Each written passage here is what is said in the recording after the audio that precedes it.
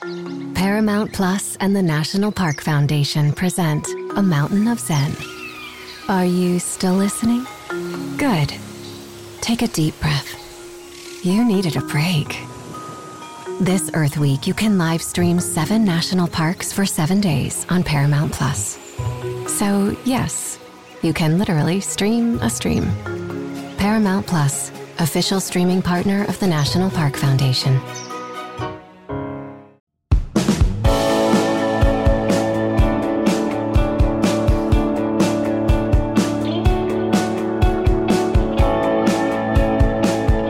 Welcome in. Late Kick is live. It is Sunday night, October 23rd, the year of our Lord 2022, proudly presented to you by Academy Sports and Outdoors, spanning the entire country now.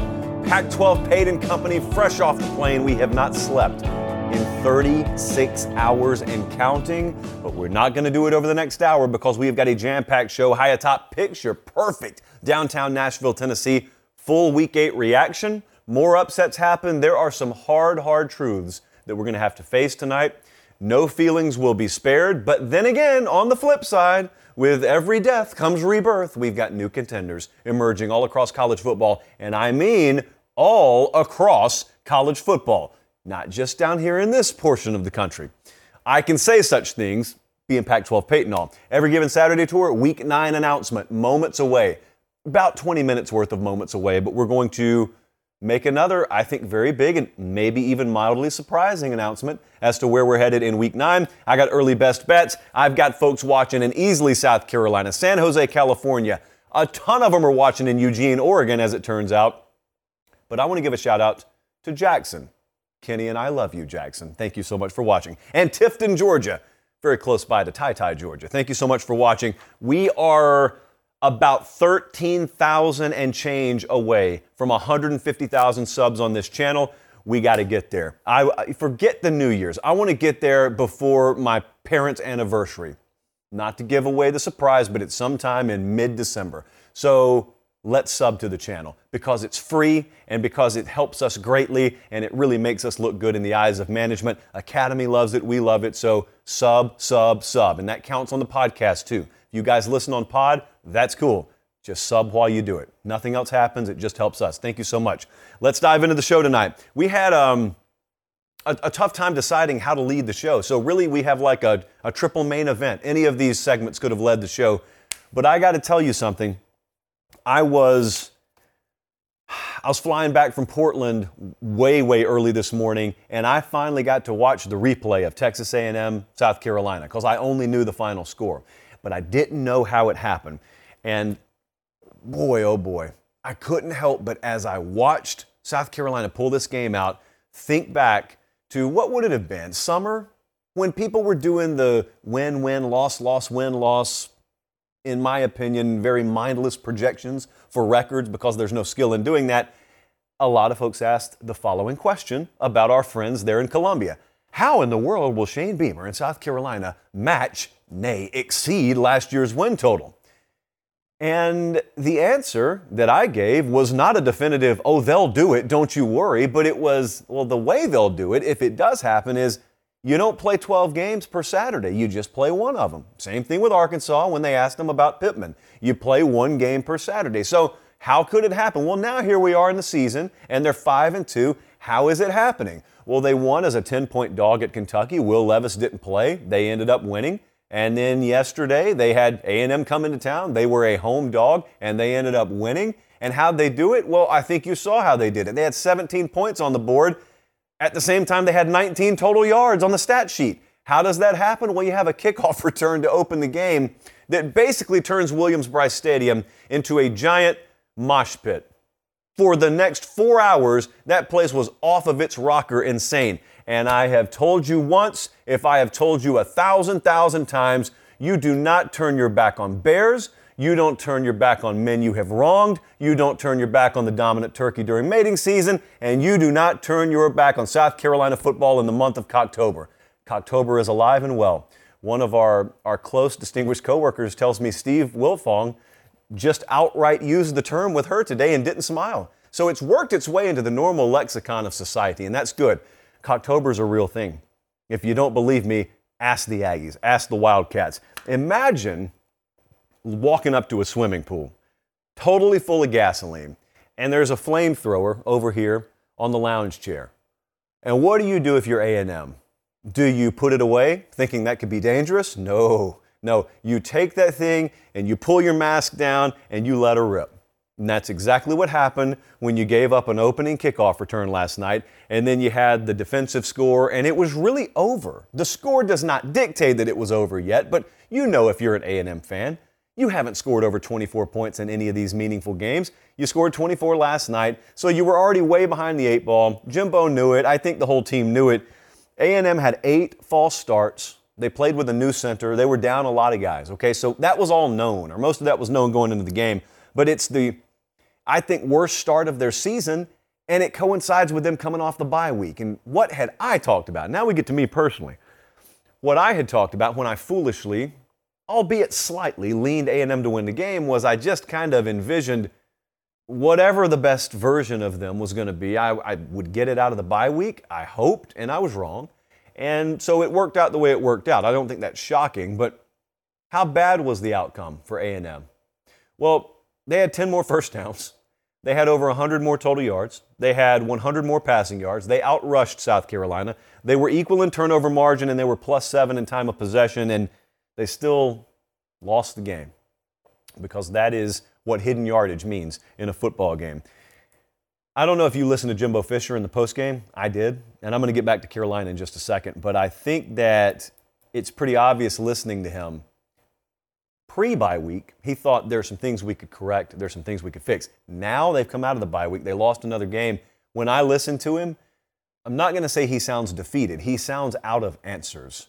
He sounds like a guy who's tried everything he knows how to do, and it hasn't worked. Now, there could be two truths in the room here. It could very well be true that Jimbo Fisher has tried everything he knows how to do.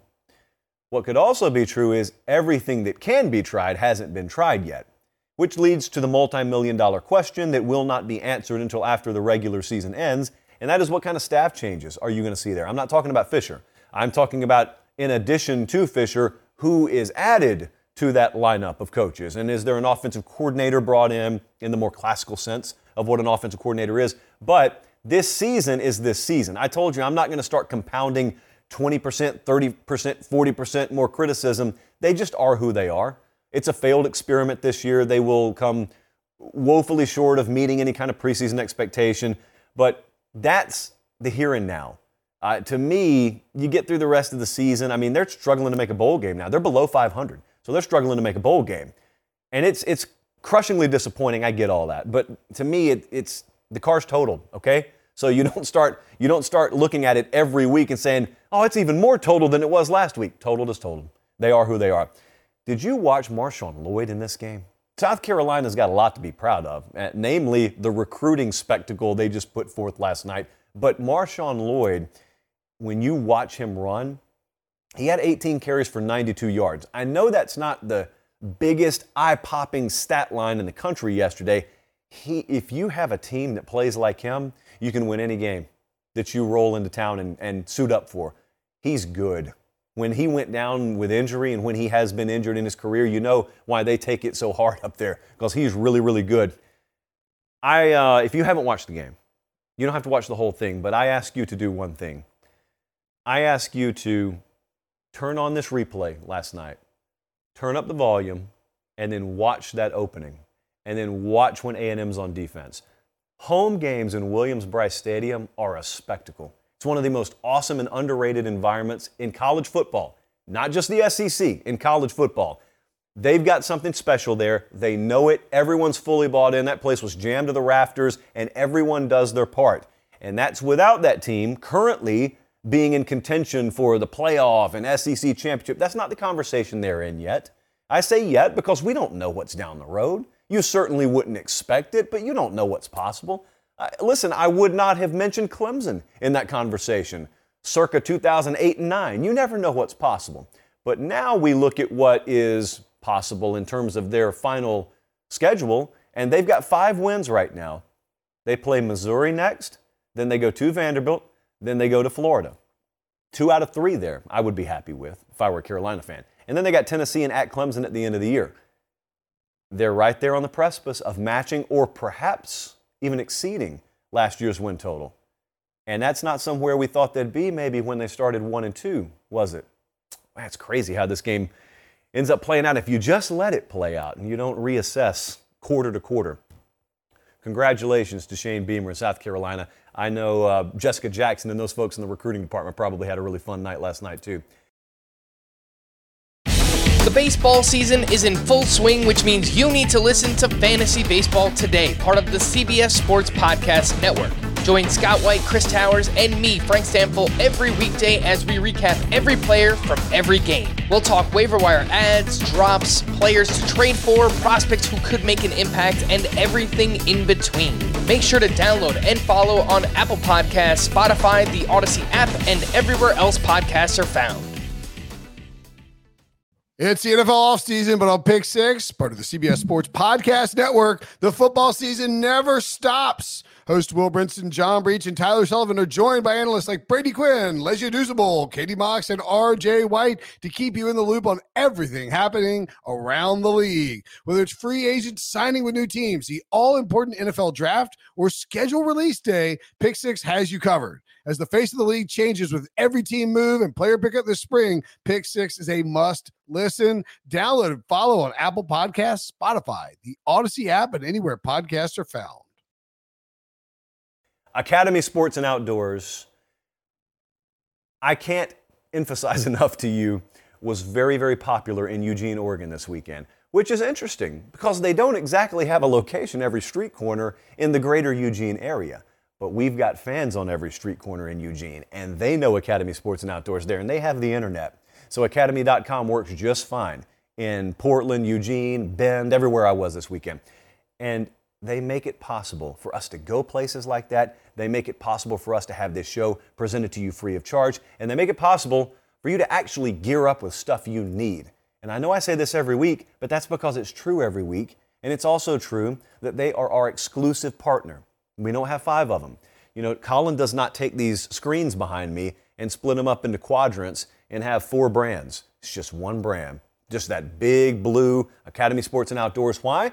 Because they stepped up to the plate so close. They hugged that plate so tight, no one else can even get in the box. We appreciate it, and we appreciate you guys supporting them because we constantly get the feedback from you, and we constantly get the feedback from them. If you need, let's just be honest, pretty much anything in life at this point, Academy Sports and Outdoors. If you can't get there in person, academy.com. I'm looking very, very forward to this next segment. It's truly amazing what adrenaline will do for you. Because we have really lived an unhealthy lifestyle over the past few days. I mean, we flew back this morning at some point from Portland, got a workout in, so good for us, pat ourselves on the back. But we were, Colin, this is your endpoint.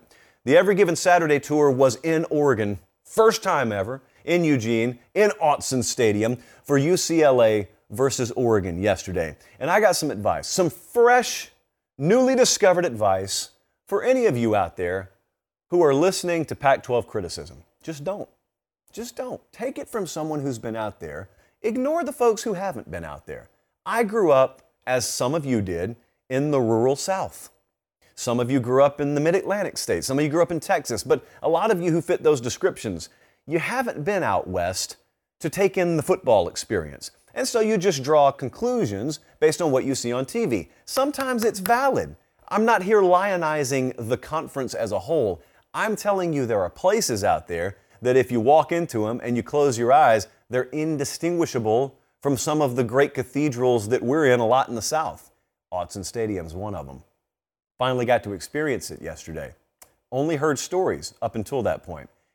And I can tell you what blew me away was, number one, you had a crowd of a little over 59,000 there yesterday, which is the 4th largest in the history of Oregon football.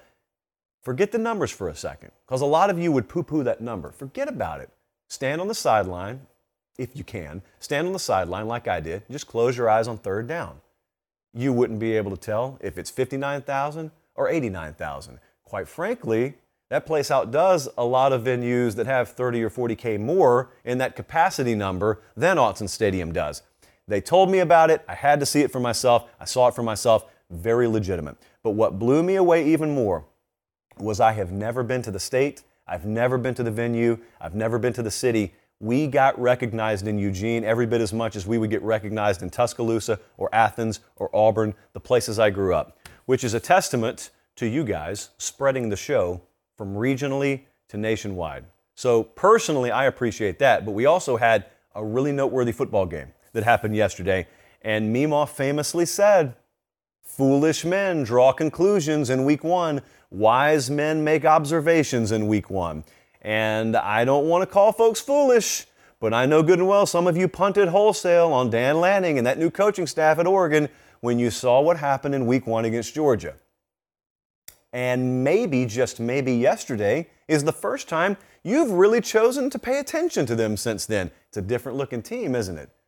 It's really crazy what happens if you give up on them, but they don't give up on themselves and they just get to work quietly over here in the corner for a little while. It's wild what can happen over the span of about a month and a half in this sport. They've played credible opponents since then. They've been against Brigham Young. They went on the road at Washington State. They played UCLA yesterday, most recently, and won 45-30.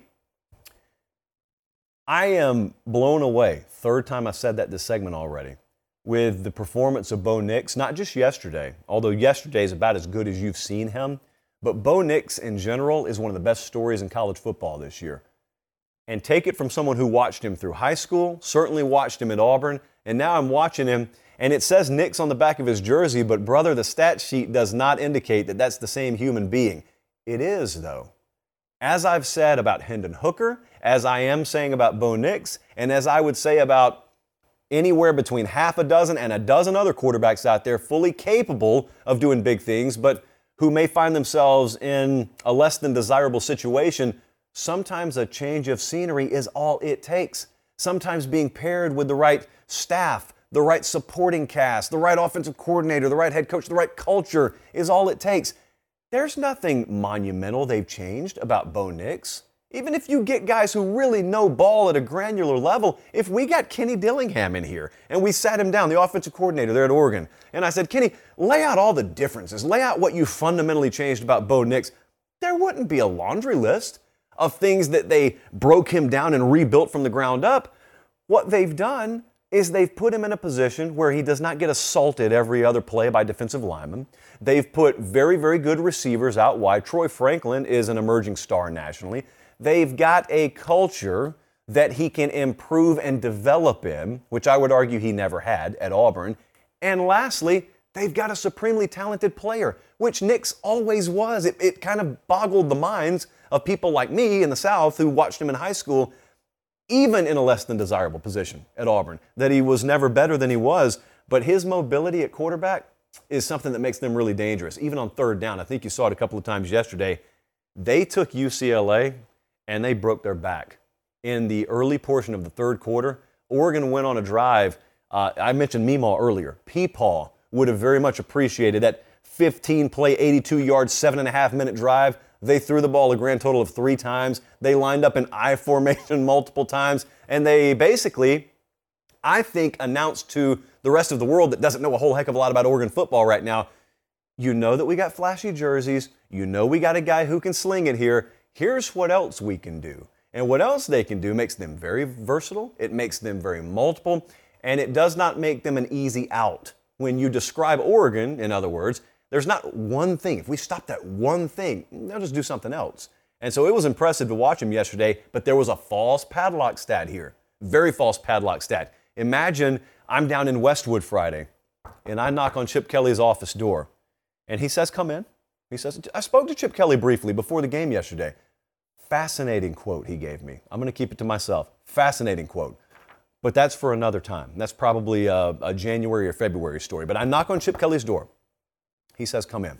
What if I were to tell him, Coach, you will not punt all day tomorrow.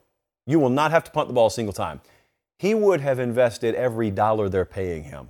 It's illegal to do so. So in fantasy world, he would have bet every dime he has on Bruins straight up, Bruins money line. Why? Because it sounds pretty good, doesn't it? UCLA did not punt yesterday. UCLA was essentially done by the start of the fourth quarter in this game. And the reason is because Oregon was that good offensively. They have scored 40-plus points for the 6th consecutive game. That's the first time they've done that since 2014. It's back when they were a national championship contender every year. I don't think there's anything lost here for UCLA. Okay, it was not a back and forth instant classic down to the wire. It wasn't the game that some of us were hoping for just in terms of pure spectacle and entertainment value. But look at their schedule. This is a one-loss team now. This is the byproduct of taking care of business and beating Washington and beating Utah. You can afford to go to Eugene. It's the toughest place by a mile they'll play all year. You can afford to go up there and lose. Why? Because you got Stanford at Arizona State. Arizona, USC, the 19th is going to be a great game. And then they go to Cal at the end of the year. They can win every one of those games. They're still right in the thick of the Pac-12 championship race. Another thing that I was just thinking yesterday, I talked to some people about this today. You know, there's a lot of talk about job openings. There's a lot of talk about that Auburn job since I just mentioned them. Why wouldn't you call Chip Kelly? I know some of you just recoiled at that. I want to know why. I'm going to leave it there. I'm not telling you I have information on this. I'm saying I am presenting the idea. Why don't you call Chip Kelly? All these names that are unproven, all these names you don't know anything about, you know about Chip Kelly. Why wouldn't you call him? If you think that you can get him a great staff, if you think that you can equip him with the resources to recruit the right way, why not Chip Kelly? It's a known commodity. I will very much look forward to the detractors, and I know there are going to be a lot of them. I just want you to give me the reasons why. Why not Chip Kelly? What a stretch coming up, though, in the Pac-12. There's really good football being played out there, guys. I grew up in Fortson, Georgia. I get it. I'm just telling you, there's some really entertaining stuff happening out there, and you've got now, Jesse, do we have the updated odds? I don't even know. You may have showed it already. There are the updated odds to win the Pac-12 championship. Oregon is now favored to win the Pac-12 championship. They are plus 25, and USC next up at plus 250. They do not play in the regular season. UCLA is now third. They do play USC in the regular season. And Utah is fourth at plus 400. They, I believe, play Oregon in the regular season. Do they, Jesse? Do they? Let's see. Boy, I'm calling up a lot of things that I didn't tell them I was going to call up. Okay, they don't have it. Okay, so there's a 50-50 shot that they play them. How about that? I think they do. Yeah, they go up there and play them. Okay, so there's still a lot to be sorted out there. I'm just telling you, there are a lot of new hires out there. And there are a lot of mixed results out there.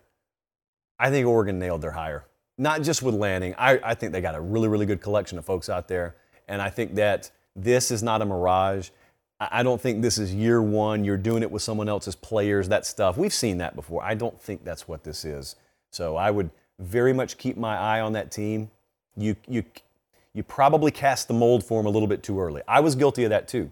I watched week one just like everyone else. I didn't predict this, but they got right back to work, man. They didn't let that faze them. It wasn't even a little learning curve period where they struggled. They took their beating, and now they're handing them out. And that's Oregon football right now. So it's been really, really fun to watch. We had a great time out there. Great time. We'll be back again. We'll be back. Next up, what happened in Baton Rouge yesterday?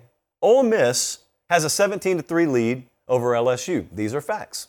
This is let the record show. Ole Miss had a 17-3 lead over LSU. I know because I saw it on the eye, Josh. I then did this. Set it down. Okay? So you can imagine my surprise when I see the final score and I think, wait a second, is that the wrong year? What was it, 2018? What was that, 2019? Nope. In the year of our Lord, 2022, LSU proceeded to go on a death march 42-3 run to close out Lane Kiffin and Ole Miss yesterday. LSU essentially watched our preview video where, true enough, we did predict the Tigers to win the game, and they proceeded to ignore every key that we discussed. Remember how imperative it was to not let Ole Miss get off to one of those fast starts like they had? Ole Miss had grabbed the lead in every game so far this year. Well, they did again. Remember how pivotal it was going to be for LSU not to fall way behind? Well, they did. And then they realized, I don't think it matters. I think that now's the time. You know, we got guys like Harold Perkins on the bench. Why don't we just play him? You know, Lane Kiffin's worst nightmare, apparently, if you listen to him in the postgame, he said they played Perkins. There's no one else out there quite like him. I didn't like that they put him on the field. This was crazy. This was really, really a night and day difference. But one of the concerns I had for Ole Miss, and one of the reasons we talked about last week that went behind me kind of leaning LSU, it wasn't some huge like best bet of the year or anything like that, but one of the reasons I really liked LSU is you can either get married to what teams' records are, or you can pay more attention to matchups. And in our world, we like to pay attention to the matchups. And one of the things, it's not their fault, but one of the things that Ole Miss had not been able to do is they hadn't been able to go into a tough road environment yet. It had been Georgia Tech and Vandy. And the other thing is they had not been exposed to high-level athleticism in anyone's defensive front. Even Kentucky did not really present the kind of athlete across the board that LSU did. And then they throw Harold Perkins in the mix. I mean, imagine if Mason Smith was still healthy for LSU. They lost him in week 1. Kind of frightening to think about now when you see the result elsewhere. Jackson Dart ended up looking like a deer in 8-lane traffic yesterday. I looked at the final stat sheet. I saw the amount of quarterback hurries they claim LSU had. I would double it. He was running for his life. There were grass stains on top of his grass stains yesterday. It was stunning that they were even able to function, and really after the first half they weren't able to function. Is this Jayden Daniels? What we saw yesterday, what we've seen the past 2 weeks really, is that LSU quarterback Jayden Daniels? Because if it is, friends, first thing I'd like to do is rewind to week 1 and play the season out with this version of LSU. I don't think they'd have a loss yet. Now, the second thing is, he's put up 11 touchdowns the past 2 weeks. He's decisive. He's aggressive. There's no second guessing. He's not deer in headlights at all. He doesn't look like he's taken a split second to process things. He's not thinking. He's just reacting. In other words, when we go back to fall camp, remember it was Miles Brennan and it was Garrett Nussmeier and it was Jayden Daniels. Every one of them have their strengths. Every one of them have their flaws. If Kelly goes with Jayden Daniels, you're just going to have to suck it up and understand that there may be a little inconsistency. There may be a little hesitancy. Well, there was early. Not now. Look at the numbers yesterday. 21 of 28. He had 248 through the air. He had another 121 on the ground. Just 5 touchdowns. No big deal to go along with 6 last week. I mean, some guys are starting in this league and won't do that in the month of October. Some of them won't do it in the month of October and November combined. And there goes Jayden Daniels playing really good ball. And here's the good news. I know this updates week by week, but as of now, let's write this down. So here we are, Sunday, October 23rd. Brian Kelly is a good fit at LSU. Now, we got a bye week, so that won't change. Now, if he loses against Bama, he probably won't be a good fit anymore. And then we'll just have to wait. Does he go to Arkansas and do they win? If he does, he's probably a good fit again. And they'll probably beat UAB, and then he'll go to Texas A&M. So it's just a week-by-week thing. You know, these massive, overarching, 50,000-foot bits of opinion are changing week to week. So right now, yeah, Brian Kelly, forget about the accents, forget about whether he can or can't recruit. He is a good fit. And that's all we know. You know, those sorts of things change every week. No, they don't. I found out last week, not everyone picks up on the sarcasm of the show. No, no, no. We are very much speaking tongue-in-cheek. Brian Kelly, we're believers. We always have been on this show. Bama LSU in 2 weeks looks a little bit more enticing, doesn't it, friends? You know what also happens that day? Tennessee, Georgia. Let me repeat for those of you in the back, or for those of you irresponsibly daydreaming when you're listening to the podcast version tomorrow. Bama at LSU, Tennessee at Georgia, same day. Same day. So if they tell you that a down week is upon us in college football, number one, take your casual stamp and hit them on the forehead with it. But then number two, after you've stamped them accordingly, because we have to out these people, tell them, show up next week, buddy, because we got a double dose in the SEC alone next week. The odds to win the SEC championship, it's Georgia minus 125, it's Bama plus 150, and listen, if you believe in the Vols, you got them at plus 500 odds there to win, not to make it, to win the SEC championship. I want to ask you one more thing. I don't know if you showed it already, Colin. Could you show Ole Miss's schedule one more time, I guess, if you already did? Interesting times here. They've got a loss they're coming off of yesterday, so they're 7-1. They're unbeaten no more. Here is the remainder of their schedule. Remember how their over-under win total was 7.5. and I took the under on it. Allegedly because I'm an Ole Miss hater. It's news to me every time I hear it, but whatever. So we got Ole Miss at 7-1. And this was always the draw. It was they were going to start fast, inevitably, and then they're going to get to this really, really steep grade. Do they build up enough speed where they can work their way up that thing a little bit? Well, they lost to LSU. They go to Texas A&M this week. They are an early 3-point favorite at Texas A&M. They got Bama at home the next week. They go to Arkansas the week after that, and they've got Mississippi State at home in the Egg Bowl to end things. All of those are losable. So, I mean, you could see this horrific slide at the end of the year, start 7-0, finish 0-6. It's unlikely, I grant you that, but that's always been the nature, and we were eventually going to get to this part. This is the deep end in scheduling. That's what they call the deep end. They're watching us in Maryville, Illinois. They're watching us in Raleigh, North Carolina, and they are absolutely watching us in Knoxville, Tennessee. Thank you so much. In honor of our friends on Rocky Top, I've got the orange liquid in the chalice. Chalice, because it's only one, not the plural. Elsewhere in our great land yesterday, Oklahoma State beat Texas 41-34. You know what it's time to do. I told you no feelings were going to get spared tonight, and that includes my own. But you see, it's not my fault. If you take nothing else from the show when it comes to me picking Texas to win the game, I want you to remember it's not my fault. Don't blame me.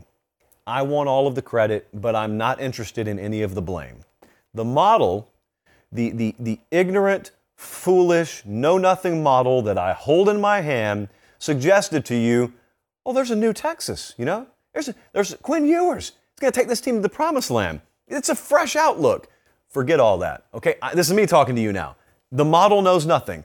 I am in charge. We're going to put the model over here. I just muted the model, and let's talk amongst ourselves. Earmuffs, model. That looked like the same Texas to me. Did it look like the same Texas to you? They had look at the, so I don't know which padlock stat you want to start with, Jess. Let's just go with a quartet. The ultra rare quartet of padlock stats. 1, 2, 3, 4 paper pops here. Pick which one matters the most to you. Texas had 14 penalties for 119 yards. Oklahoma State, 0. You know how long they've played football in Stillwater? I don't either. Probably a pretty long time, right? They have never had a penalty-free afternoon or evening or night, and yet they did yesterday. First game with 0 penalties in program history. More on that later. Quinn Ewers, 38.8% completion percentage. Just your casual 19 of 49 day, no big deal. Texas was 3 of 17 on third down, no bueno. Oklahoma State ran 98 plays yesterday. I don't know which one of those signifies the most to you that Oklahoma State probably won that game. A bunch of padlock stats. But I hear some of you. I hear some of you out there. You're complaining right now. And if I know you like I think I do, you're probably saying something like, why can't you get more specific with these padlock stats? Why does it always have to be an entire game? You want a second half padlock stat, friend? How about this one? Texas in the second half. I'm going to channel my inner Dan Rubenstein here. Solid Verbal Podcast. Check it out. Punt, punt, punt. Field goal, punt, punt. Missed field goal. Interception, interception. End of game. That second half's not winning you many ball games in the Big 12 or elsewhere. Thank you, Daniel. Spencer Sanders had a really good day yesterday because keep in mind, that's the quarterback at Oklahoma State. Spencer Sanders is coming off the worst statistical performance of his career because he had a bum shoulder. I mean, he's dragging a peg shoulder around. Kind of throwing like that right there. Yesterday, though, 34-57, 391, 2 touchdowns and a pick. It's not getting you to New York City. When you consider the ramifications, though, that's a stellar afternoon. Because, first off, it's good that he's playing, and especially good that he's putting up numbers like that. Oklahoma State should not be a surprise. I didn't pick him to win yesterday. That's on me. I don't need to be doubting Mike Gundy. All Mike Gundy's doing right now, all Oklahoma State's doing right now is what they do every year.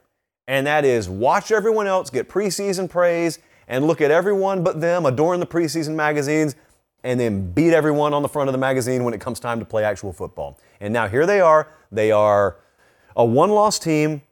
They go to Kansas State this week. That game is going to be a great game. It's got currently, depending on where you look, either a 1-point spread or a pick'em. So that's the kind of seesaw affair that we may have there in Manhattan, Kansas. I'm taken with the Big 12 right now. And if you want to call it competitive balance, that's fine. Just the competitive nature of the conference in general. The odds to win the Big 12 championship, updated, up to the minute. This may surprise some of you.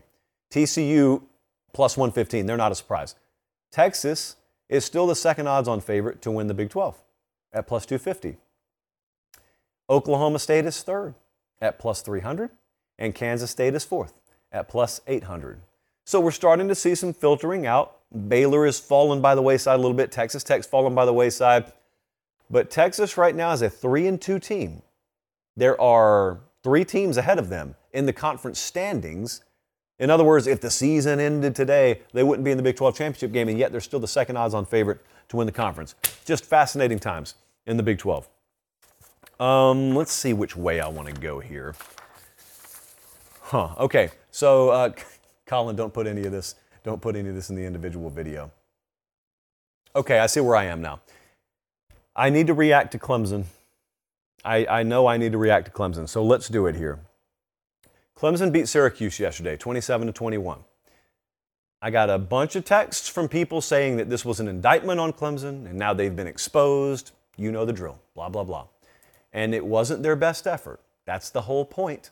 We were wondering aloud if you watch this show, you know I've been wondering for about the past 2 or 3 weeks, when is that C-plus game coming? Because they've put forth a string of B-plus or better efforts. It started with what was it? I guess it was the Wake Forest game. They played the NC State game. They went to Boston College. They went to Florida State. And then they had Syracuse coming in there. And they just weren't going to keep playing at that level. Well, it was coming eventually. Well, it came yesterday. They benched DJ Uiagalelei in this game, for those of you who didn't see it. Cade Klubnik came in. So what we talked about in the preseason did end up happening yesterday. And I'm going to talk about that more in just a second. But this is the 38th straight home victory. That's the headline. Clemson found a way to win. Was it pretty? Absolutely not. Were there questionable officiating decisions? There are in every college football game nowadays. I do not watch a single replay now without at least one egregious officiating decision. But here's a padlock stat for you. For all of the moaning and gnashing of teeth around Clemson and their inadequacies yesterday, they turned the ball over 4 times. That's not good, right? That's not the padlock stat. The padlock stat is Syracuse generated a grand total of 1 touchdown, 7 points, if you count the extra point, off of those 4 turnovers. You should, on average, be around 4.5 points, averaging 4.5 points per turnover, which means you should be around 18 points netted if you turn the ball over or force 4 of them, and that's just not what happened yesterday. This is where dynamic players win you games. Will Shipley, for Clemson, is a dynamic player, and he had a career day yesterday. 172 on the ground, that's a career high, had 2 touchdowns. He won the game for him. Not single-handedly, but when things were not going right, when you're benching a quarterback, you bring Klubnik in, I think he threw like 4 passes. Will Shipley took the game over when it had to be taken over. Now, I mentioned DJ got benched in the game. I know some of you already saw it, and maybe some of you saw the sound I'm about to play. I got to tell you something. He is 19 or 20 years old, DJ Uiagalelei. He's starting quarterback for Clemson. I'm going to go ahead and tell you before we play this clip, this was Dabo Swinney after the game. As far as DJ goes, DJ's our starter. He's our leader. Nothing's changed there. So he got yanked out of this game, and the true freshman got put in because he wasn't good enough yesterday, and they wanted to try something different because they were trying to win the game. Now, that affects people many different ways. How did it affect DJ Uiagalelei? If you're 40, 50, 60 years old, I want you to listen to what's about to be said. Pretend that you're just reading these words off a piece of paper, though. How old would you think this person is? And then remember, when you're actually listening to this is a college kid talking, sounding like someone well beyond his years. Roll it, Colin. At the end of the day, for me, man, stats isn't everything. My main number one stat is to win and lose. And today we got a W by K going out there and get a W. And that's Coach Sweeney's number one job. Is we have 135 guys on this team, and at the end of the day, his responsibility is the team, not me. And for Coach Sweeney to go out there and make that decision, I mean, that's the number one decision to make. And I appreciate K for going out there and getting a W. I appreciate Coach Sweeney for making that change. And I appreciate everyone on the team for rallying and getting this W. I mean, that was a hard-fought game. Offensive line stepped up. Receivers played great. Running back, Shippey had an amazing game. Same thing with Maffa. And defense, I would have 5 sacks today. So it was an unbelievable game overall. Yeah, that's Pate State material. He's more well-spoken than half the coaches that we hear from after games. I mean, that's a measured kid. Knows the full scope of the game, knows the whole full scope of the team, and that's genuine. He's not reading off a cue card, guys. That's just him talking after the game. And that's also someone who's heard the noise all year. So this isn't something that snuck up out of nowhere. I've talked about it on this show. I told you in the preseason. I thought there was coming a day where he was going to get pulled out of that game, didn't know which one, and I thought that eventually it was going to be K Klubnik's team. Well, part of that happened yesterday. So that's been a little quiet drumbeat. He's not ignorant to that. He's not immune to hearing that. And so that's how he handled himself. I wanted to present that to you because that's how a grown man handles his business. That's how an adult handles his business. And this is college football, so it's not always like that. Again, to reiterate, he is still the starting quarterback there. Dabo said, as far as DJ goes, he's our starter, he's our leader, nothing's changed there. You want to know what else can really give you the freedom to have an off day offensively? Well, it's called defense. And yesterday, they had 5 sacks and 9 tackles for loss, which is just that's the MO for Clemson now. They held Syracuse to 119 yards. They pitched a shutout in the second half. 119 and a shutout in the second half. I'm a believer that this was not a bad day for Clemson football. I'm a believer they'll be better for having gone through what they went through yesterday, because here's how I look at it. Okay, you could say all you want to. If that team shows up to play Georgia in a semifinal game, they'll get beat. Well, that team won't show up to play Georgia in a semifinal game because you're not going to get Clemson's C-plus effort in a high-profile game where you got 3 or 4 weeks to prepare. That's not realistic, guys. You know that. Nor are you going to get Georgia's effort against Missouri if they played in a semifinal game. You know how this stuff works. You know when those teams get to postseason play, you get whatever the best version of them is. You didn't get Clemson's best version yesterday. But what does happen is some of the mortar that fits between the bricks on that team that you call players, the difference between individuals and a team, that coalescing, that gelling, a lot of it is a result of going through stuff like they went through yesterday. They're not supposed to win that game. They're supposed to lose that game, and they ended up pulling it out. And sure as we sit here, later in the year, they'll be in a dogfight with someone, maybe in the ACC title game, maybe in a playoff game, maybe they're in the national championship. Stuff that happened yesterday that they survived will end up benefiting them. So that's not the worst thing in the world. You never want to be in those situations, of course. You want to blow everyone out. But after you've gone through it, Dabo Swinney probably drove home yesterday and knew that he had a lot to correct. That's fun. That's the challenge of being a coach. But he also probably had a little smile at some point and understood we dodged one today. We found a way. It's nice to know we can do that. Updated odds to win the ACC. It is still Clemson and North Carolina 1-2. A lot of distance between them. But then, should be noted, there's a lot of distance between North Carolina and Wake and Syracuse, who are 3 and 4. I cannot emphasize in strong enough terms how far off the cliff we are about to jump with the next segment. We're going to stay in the ACC for a second. Duke played a game yesterday. Miami kind of showed up as well. At least uniforms were out there. Duke ran all over Miami, 45-21. I mean, they literally did. The rushing totals, if you want to get literal, 200-48. Miami carried it 31 times, 48 yards. That's its own little padlock stat. Anyone who understands what happened yesterday will be my guest. Please explain it to me because I'm dumbfounded. But anyone who has taken a glance at this box score, please don't watch the game. You're looking at it on your screen. There is a number that is highlighted, and it's not a typo. We double-checked it. We triple-checked it. Miami turned the ball over 8 times. Not in September, not in the 2022 season, in one afternoon against Duke. I watched this game somewhere high above Wyoming early this morning on my flight back. and I could not believe it. I thought it was a parody video. I thought it was someone having fun with an editing tool on YouTube. And it was the real game. I could not believe it. What do you say? It's the first thing I said when I landed. I tweeted out, "What? I'm supposed to talk about Miami tonight. What do I even say?" Cut the turnovers in half, and that's a bad day. They turned it over 8 times, guys. There were periods, you Miami fans know this. God bless you if you stayed tuned in the whole time. There were periods in the second half. Jake Garcia was in the game because Van Dyke got knocked out.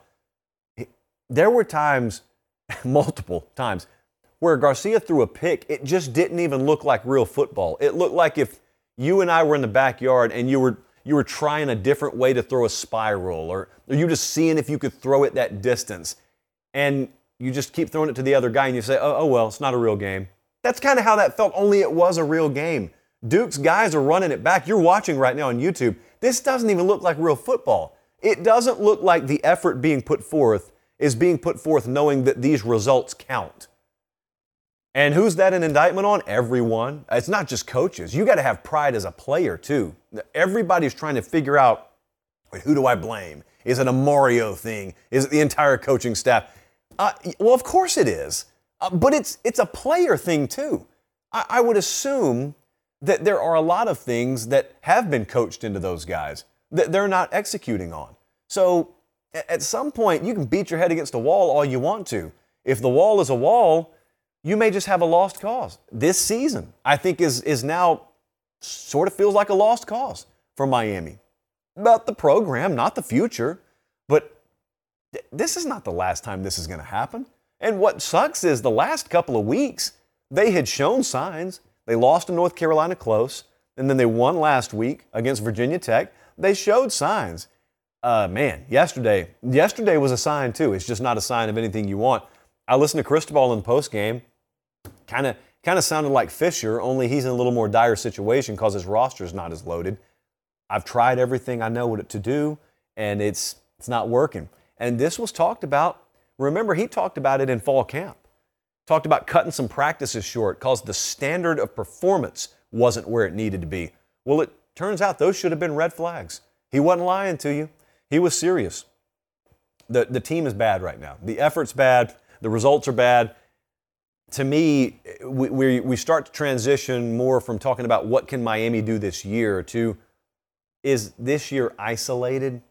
Kind of like Oklahoma. You've watched some bad results with Oklahoma. Okay, year one staff, is it isolated?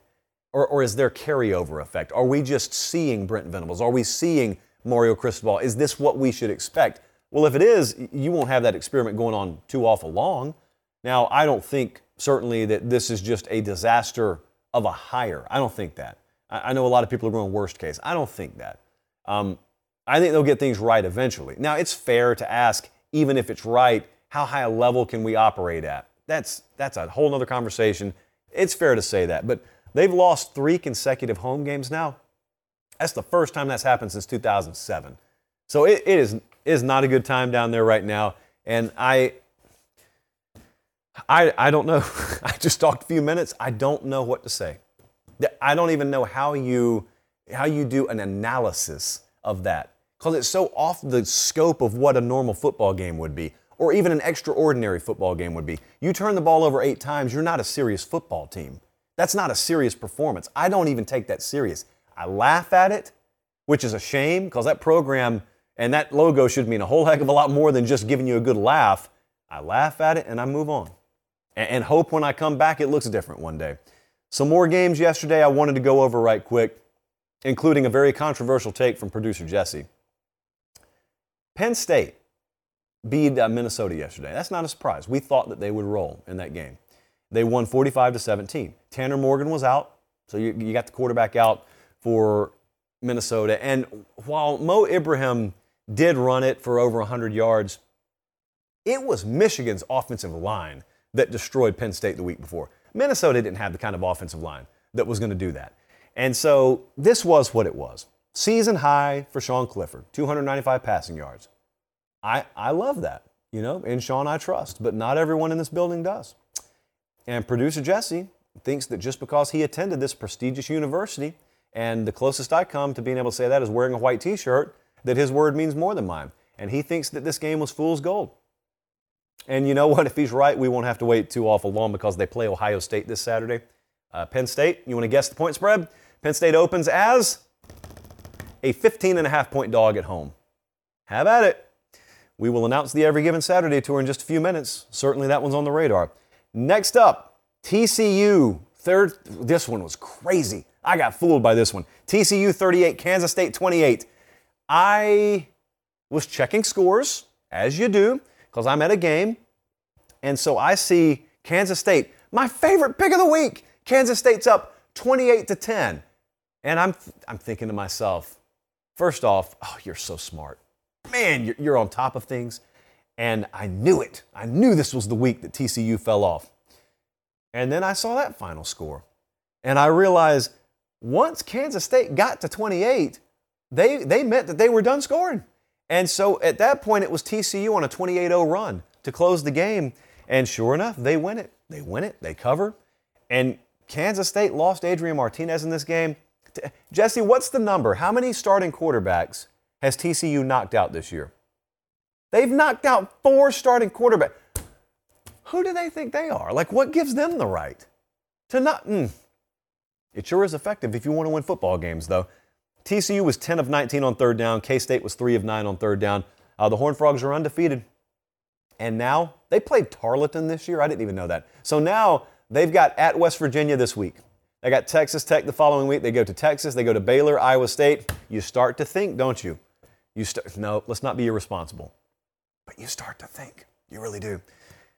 How about Bama? I don't think many of you watched them against Mississippi State. Pretty boring game. Don't worry, we watched it so you don't have to, but boy, do I have some sound coming up. I mean, some sound that will blow your mind. If you didn't watch this game, I'm guessing you did not watch Mike Leach's post-game press conference. I did twice already, and I still can't make much sense of it. I do want to tell you something first before we roll this audio. I'm telling you, it's some of the most bizarre audio.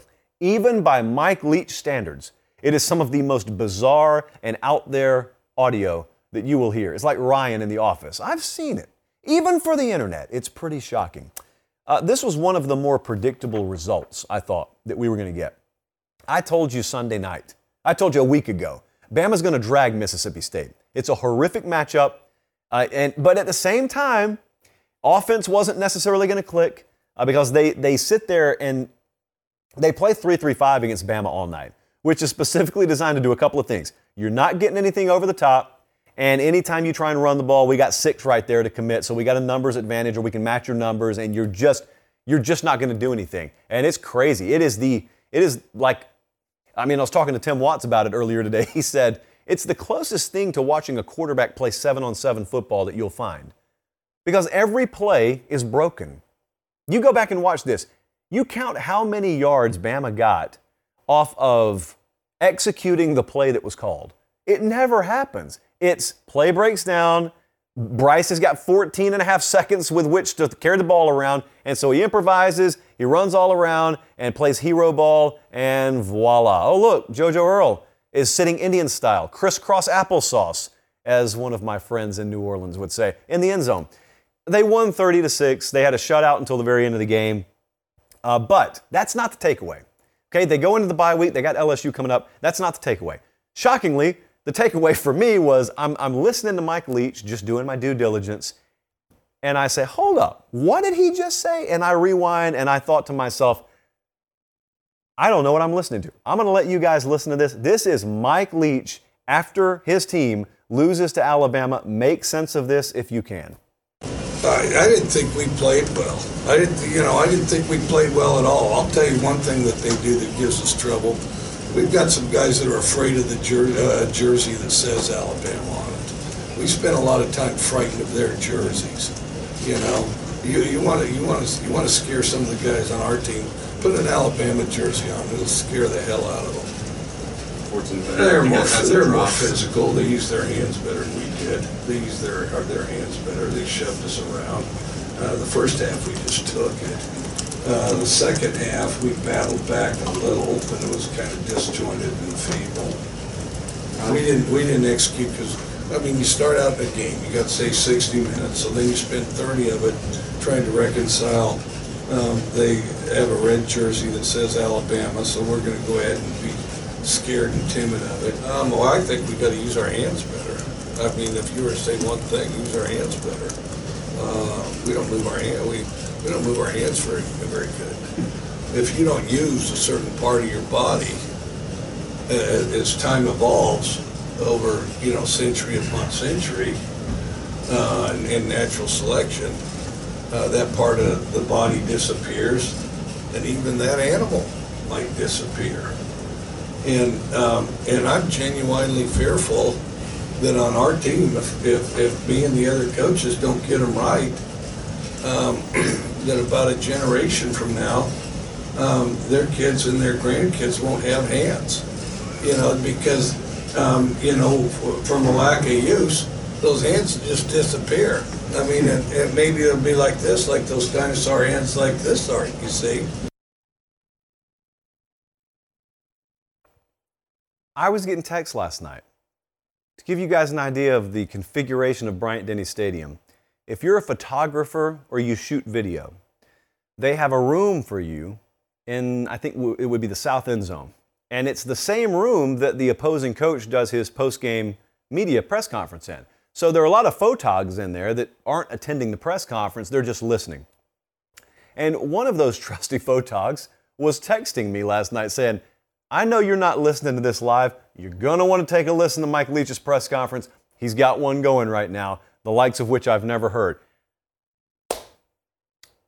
That was Mike Leach, Mississippi State head football coach. We move on. Ohio State just toyed with Iowa.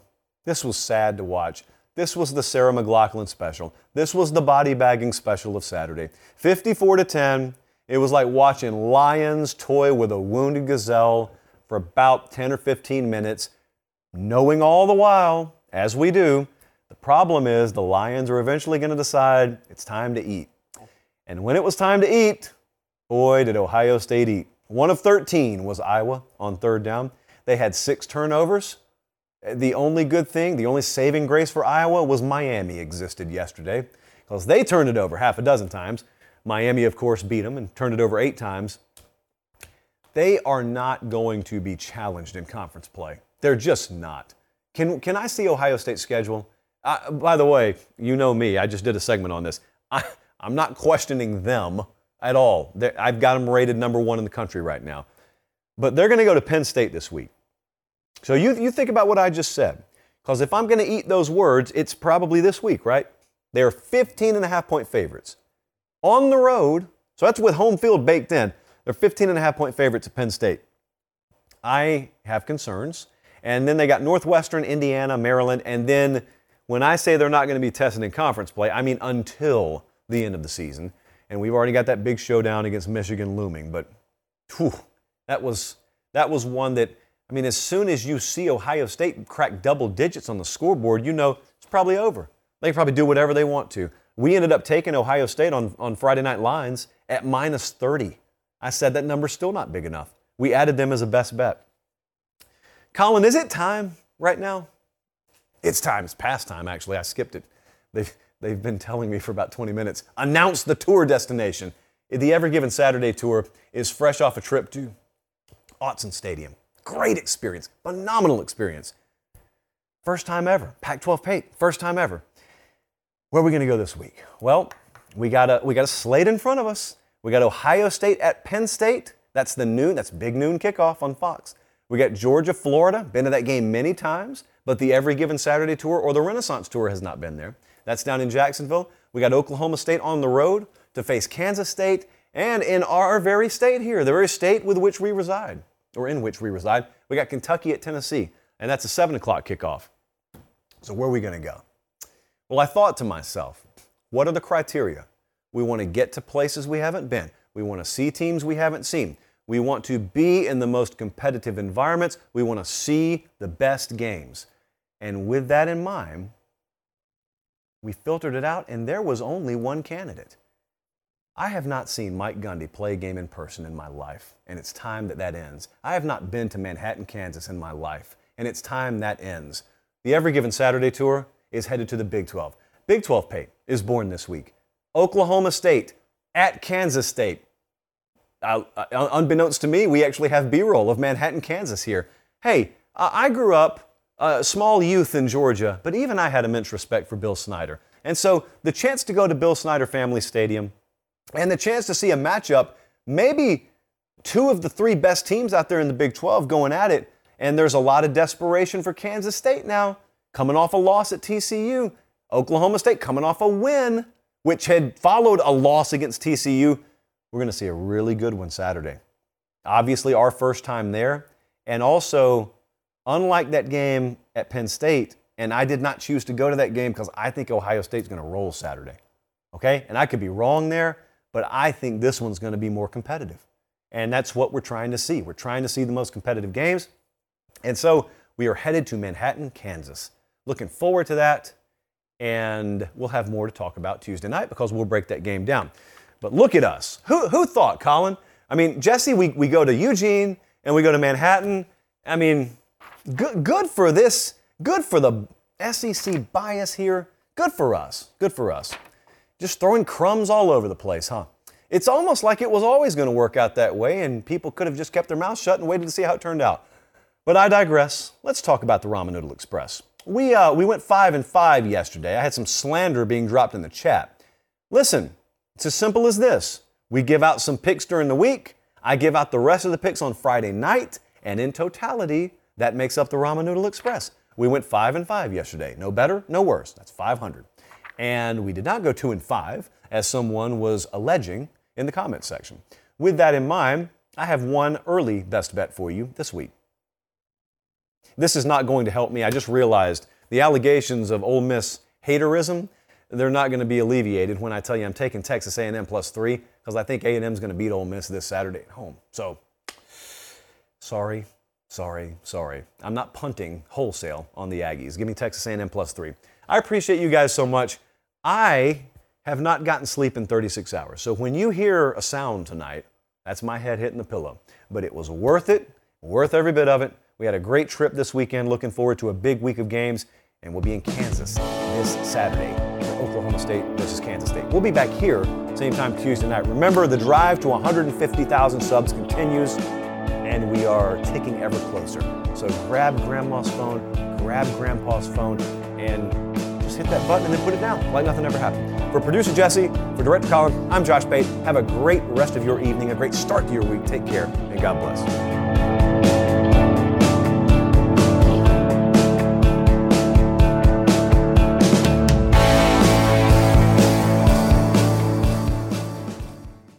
Jeremy Renner returns to Paramount Plus for a brand new season of the original hit series, Mayor of Kingstown. My job is to create a balance, avoid a war.